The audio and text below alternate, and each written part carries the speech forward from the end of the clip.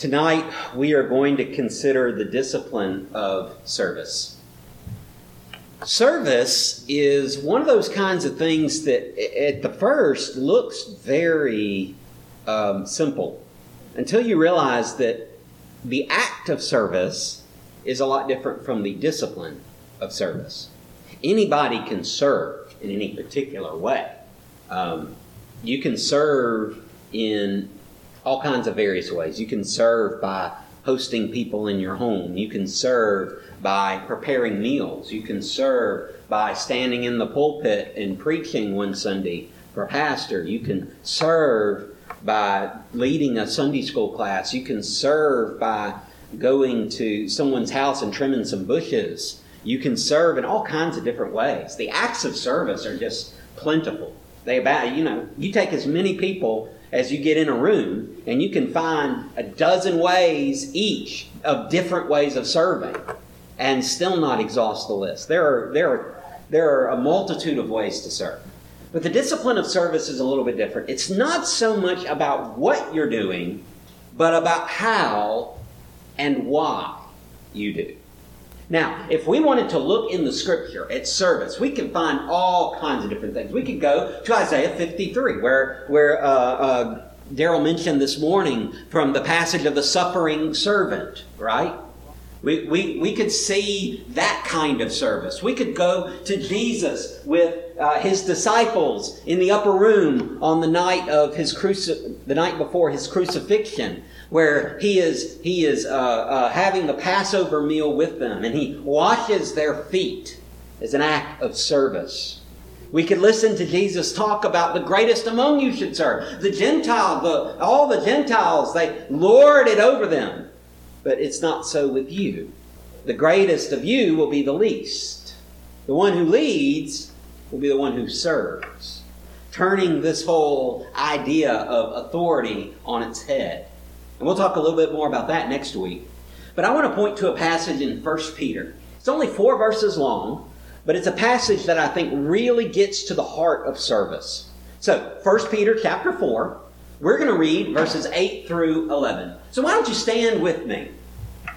Hey, y'all get out of the way so Mama can stand. Y'all all over her. Talk about service. That's a service right there. That is a service. 1 Peter 4, verses 8 through 11. Y'all know what I'm about to say, right?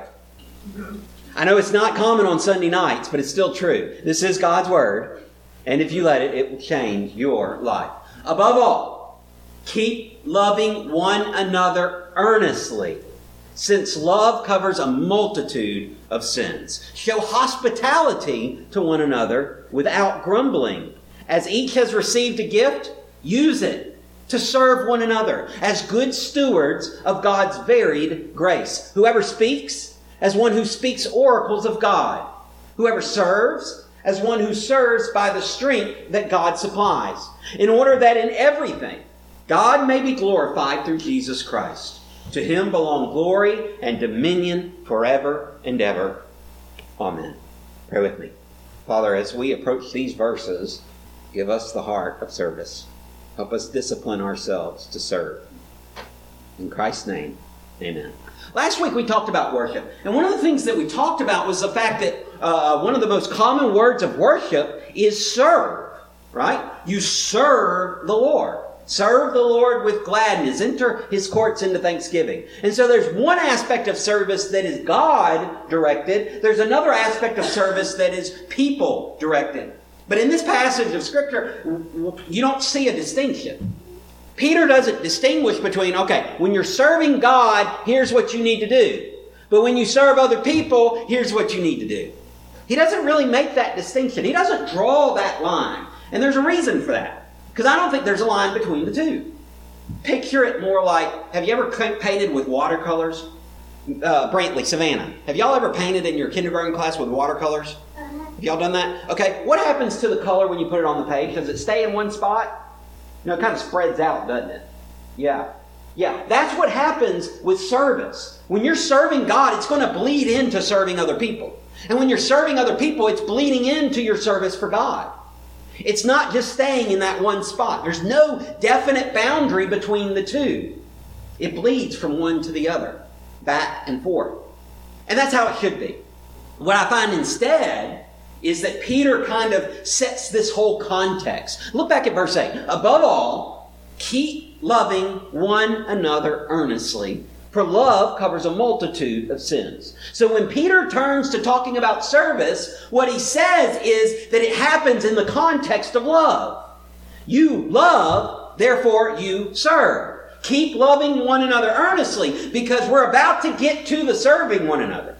But before we even get there, we have to have the context of love. John 3:16, we read it this morning. For God so loved the world that He gave. His service, His giving of His Son was done in a context of love. Because God loves is the reason that He gives. It's the reason a mother gives food off her plate to her mooching children, because she loves them. It doesn't matter if she's still hungry at the end of dinner, as long as they've had enough food. We serve out of love. In fact, I'm convinced that you cannot serve another whom you do not love. If we are going to have the discipline of service, we must first have the discipline of loving other people, of loving God and loving others. Now, but you say, wait a minute, I can do all kinds of stuff for people I don't like. You can, but is that the discipline of service, or is that just actions of service? You see the difference? The discipline of service is what Nietzsche called a long obedience in the same direction. You don't stop doing that. You keep doing that. And you keep doing that.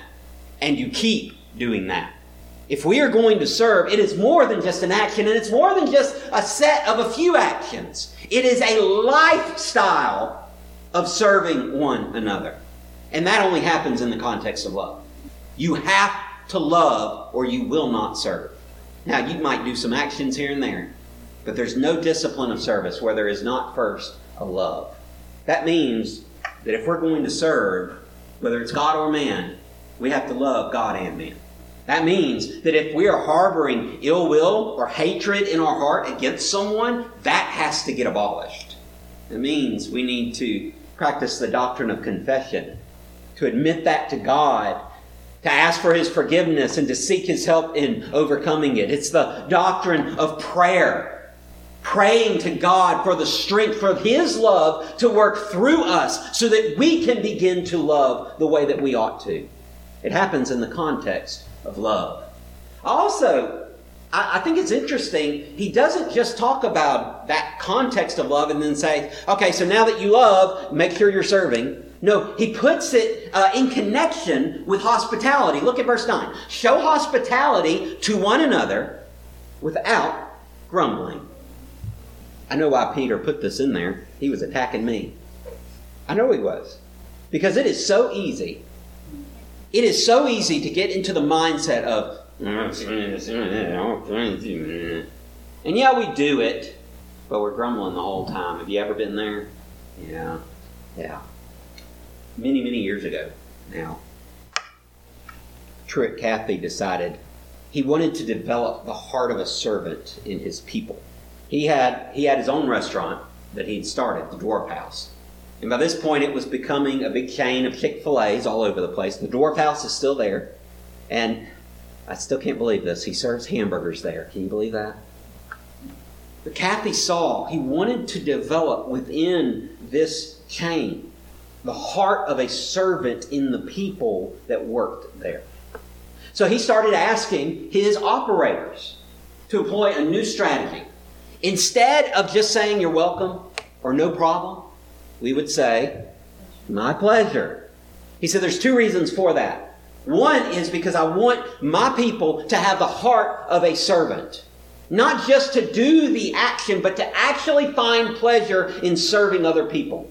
He said the second reason was because sometimes we forget that it really is a pleasure to serve. And we all need reminders. And yeah, people love it and they think that we're so courteous and everything. And we are courteous, but you know, the real reason behind that was to get the right kind of heart. He recognized that service and hospitality go hand in hand. You cannot serve another whom you begrudge. You can't. Oh, you can do some things for them again, but not really. Verse 10, Peter says, as each has received a gift, we serve in conformity to God's gifts. Now, that doesn't mean we only serve with what God has gifted us. God has gifted me with the ability to speak. Isn't that funny? Sorry, I bet my words mixed up sometimes.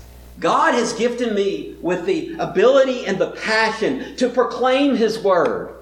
And sometimes I stumble over my words, and that's okay.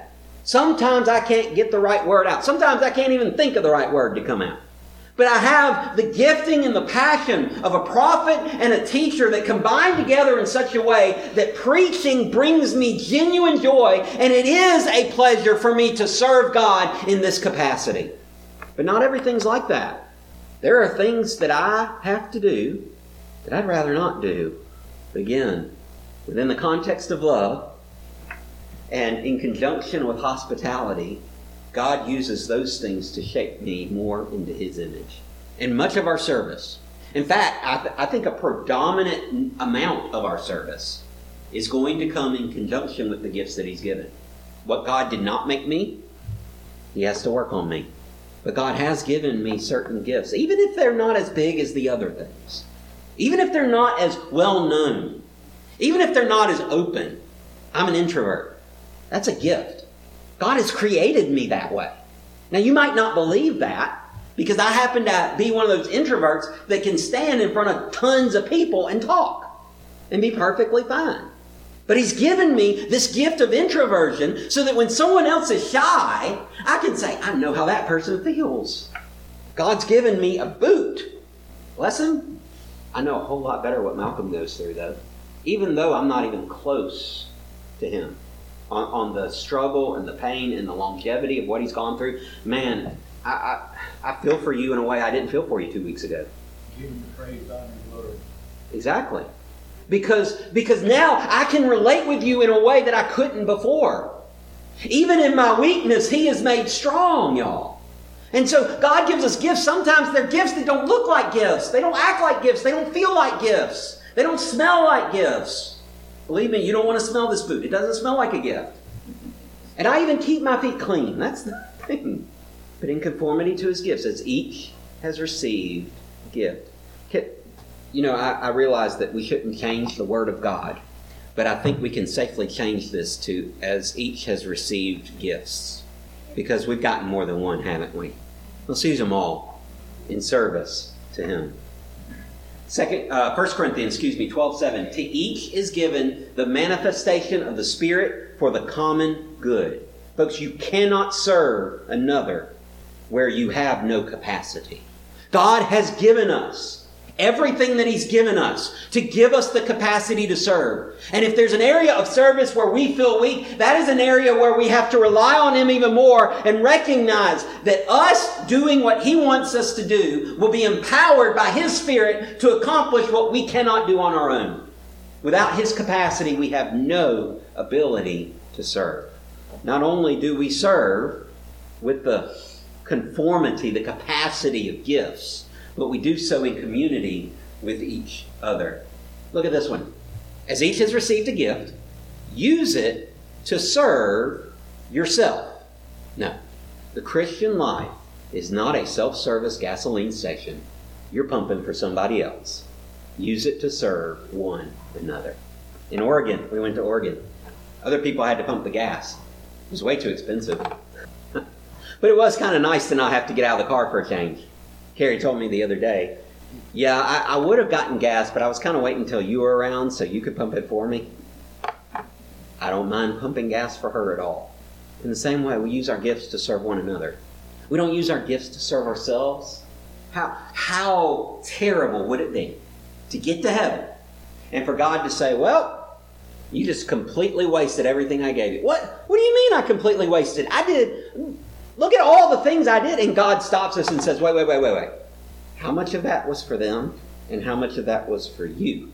What a waste it would be to find out all of this lifetime of service that so many have accumulated. Years and years and years of service have all gone to please our own selves, have all gone to boost our own egos and not done a bit of difference for anybody else, except incidentally, accidental goodness.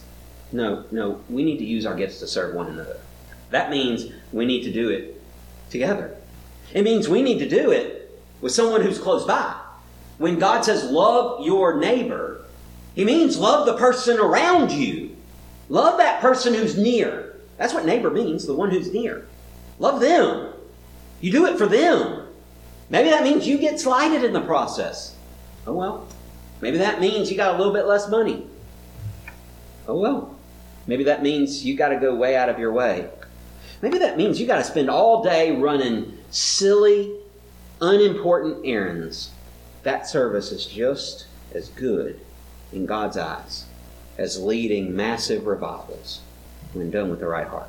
Use your gifts to serve one another. Ephesians 4, but grace was given to each one of us according to the measure of Christ's gift. Therefore it says, when He ascended on high, He led a host of captives, and He gave gifts to men. A couple verses later, and He gave the apostles, the prophets, the evangelists, the shepherds and teachers to equip the saints for the work of the ministry, for building up the body of Christ until we all attain to the unity of the faith and of the knowledge of the Son of God, to mature manhood, to the measure of the stature of the fullness of Christ. Did you catch it? These gifts are given for all of us. You cannot serve another whom you are not around. That means you got to go to them. You can't just wait for them to come to you. You've got to go to them. It means you have to take the initiative. Sometime last year, I don't even remember when it was, COVID was in one church member's house. And I went over to their house to take some food. And I told them, I said, forgive me, but I'm not coming in. I'm just putting this on the porch. Sometimes you might have to do that. You might have to be a little bit less around than normal to keep from catching something. I get that. But surely you can drop something off on the porch. Surely you can bring it nearby. Surely you can write that card and send it in the mail. Surely you can find a way to get the blessing of God through your gift to an individual who needs it. It can't just be wait until they come. Let's find a way to get it to them. Aren't you glad, by the way, that Amazon doesn't make you come pick up your order? They get it to you. Let's do the same thing with our gifts, in community with each other. Last part of verse 10. As each has received a gift, use it to serve one another as good stewards of God's varied grace. I debated a long time, should I put stewardship in this series or not? Because on the one hand, it is a spiritual discipline, but on another hand, it's just an outworking of other disciplines. And so my answer is yes. Here it is. When we take the things that God has given us and we use them for His glory, we are serving in connection with stewardship. Because our service isn't just the stuff we do. Our service is us being stewards of what God has given us. Now do you see why serve is one of the key words for worship? Because what you're really doing is you're telling God, everything I have comes from you. I use it for your glory. What else is stewardship? That's exactly what stewardship is. Now you might think, okay, that's applied to money as stewardship. But what about time? See, He didn't just give us money, physical body. Some of us are strong. Some of us only pretend to be strong. Some of us are tall enough to reach things other people can't reach. That's me too. But too short to really get any credit from other guys around. Because I'm shorter than all the guys, but I'm taller than all the ladies. I'm in that range. Maybe in about another year or so, Nicole will be taller than me. She's real close. You see, this idea of stewardship is connected to service because it's how we serve. Paul says, this is how one should regard us, as servants of Christ and stewards of the mysteries of God. There's a reason he connects those two. Then look at verse 2. Moreover, you've heard this before. It is required of stewards that they be found faithful. Can I give you something that is both encouraging and a little bit condemning at the same time? God doesn't just want your service. He requires it. God demands it. It's all in connection with stewardship. You cannot serve another, by the way, when you are not intentional. Because what stewardship really boils down to is intentionally using it wisely for God's glory. Whether it's time, money, whether it's stuff, a voice, whatever it may be. And that service, that for His glory, that's an important part of this service. If you think about service in the traditional way that we think of service, you do service in order to get something back. You serve, I serve at Chick-fil-A to get a paycheck. Now, that may not be the only reason I serve, but that's a primary aspect of this relationship, right? If I didn't get paid, it'd be a lot harder for me to go to Chick-fil-A every day and work, right? You serve oftentimes looking for something back. Maybe it's a thank you. Maybe it's a payment. Maybe it's something else. But whatever it happens to be, maybe it's an ego boost. Maybe you're serving just so that you can feel good about yourself. But we tend to expect something back. But what if service wasn't about what we get in return, but what God gets in return? What if service goes beyond my benefit and their benefit and looks for His benefit?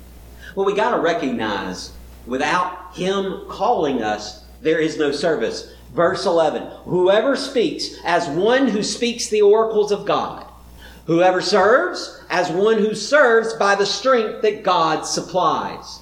Who's the source of both of those? God. Who gives the oracle? Who gives the strength? So who's really the one empowering the service? So why am I boasting about my stuff that I'm doing when He's the one that's giving me the words and giving me the strength to do it? It'd be like a glove boasting at catching a baseball, right? Glove didn't do anything. All it did was what the hand directed it to do. It went where the hand put it. It closed when the hand closed it. That glove has nothing to brag about. It's all in the player holding the glove. You cannot serve another when you are not empowered. We need His power. And the end of all this? Well, it's for God's glory. In order that in everything, God may be glorified through Jesus Christ. To Him belong glory and dominion forever and ever. Amen. So we serve in calculation of God's glory. We don't serve just to make ourselves feel good, just to raise ourselves up a ladder, just to receive some form of payback. We serve for God's glory. That's the biggest difference between the actions of service and the discipline of service. When you are serving and you're looking for something out of it, that's not the discipline. So whatever you do, work heartily, as for the Lord and not for men, knowing that from the Lord you will receive the inheritance as your reward. You are serving the Lord Christ. The fact is, you cannot serve another selfishly. You can do stuff for them, but the discipline of service requires selflessness. Pray with me. Father, you served us. You didn't serve us begrudgingly. You didn't serve us selfishly. You didn't even serve us just to be an example, and that's it. Like that was the whole purpose. You served us because you loved us. When you washed your disciples' feet, you washed them because you loved them. When you healed because you loved them. When you died on the cross, you died because you loved us.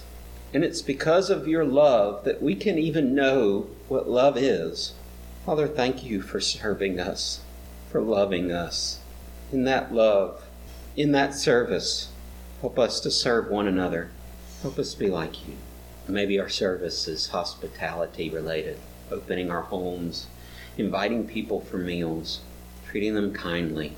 Maybe it's mercy, taking care of the sick, buying groceries for the homebound. Maybe our service is more easily seen, teaching, preaching, leading. Maybe our service is standing over a copier, trying to get the thing to print after the 20th time. Maybe our service is fixing something up to work a little bit better, making a spreadsheet a little bit easier to work with. Maybe it's designing or decorating. Maybe our service is cooking, preparing delicious food, taking it to people who are grieving, giving a hug to someone who needs it. Maybe our service comes on postcards in the mail every birthday. Maybe our service comes in small gifts of appreciation and gratitude. Whatever our service might be, may it be honoring to you because it's from a heart of love for you and for others. May our service reflect yours. And most importantly of all, may it be pleasing and glorifying to you. Thank you for serving us. Make us good servants for you. In Christ's name, amen.